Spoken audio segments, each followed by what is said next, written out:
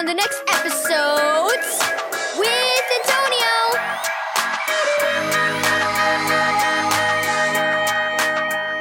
Thank you, Keys for Kids Ministries, for this daily devotional. Lost and afraid. Read Psalm 56, verse 3 through 4. Jonah was excited when he and his family arrived at their favorite state park in Florida. He loved camping and couldn't wait to hike the boardwalk trail through the slough.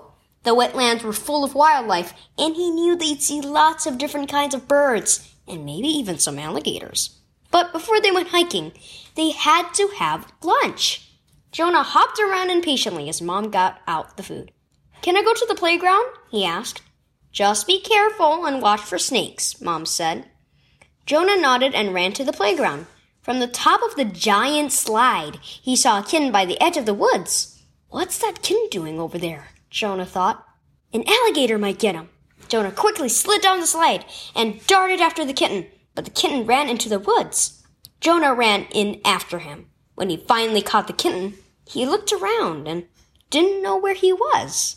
Jonah hugged the kitten close to him. "I think we're lost," he said. As Jonah started walking in the direction he thought they'd come from, he remembered a Bible verse his mom had taught him. Psalm 56, verse 3. "When I am afraid, I will put my trust in you." "Jesus," Jonah prayed, "I'm afraid, but I know you're with me because you died for me and promised to never leave me. Please help me find my way back. Amen."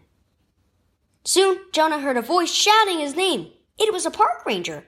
"I'm over here," Jonah yelled.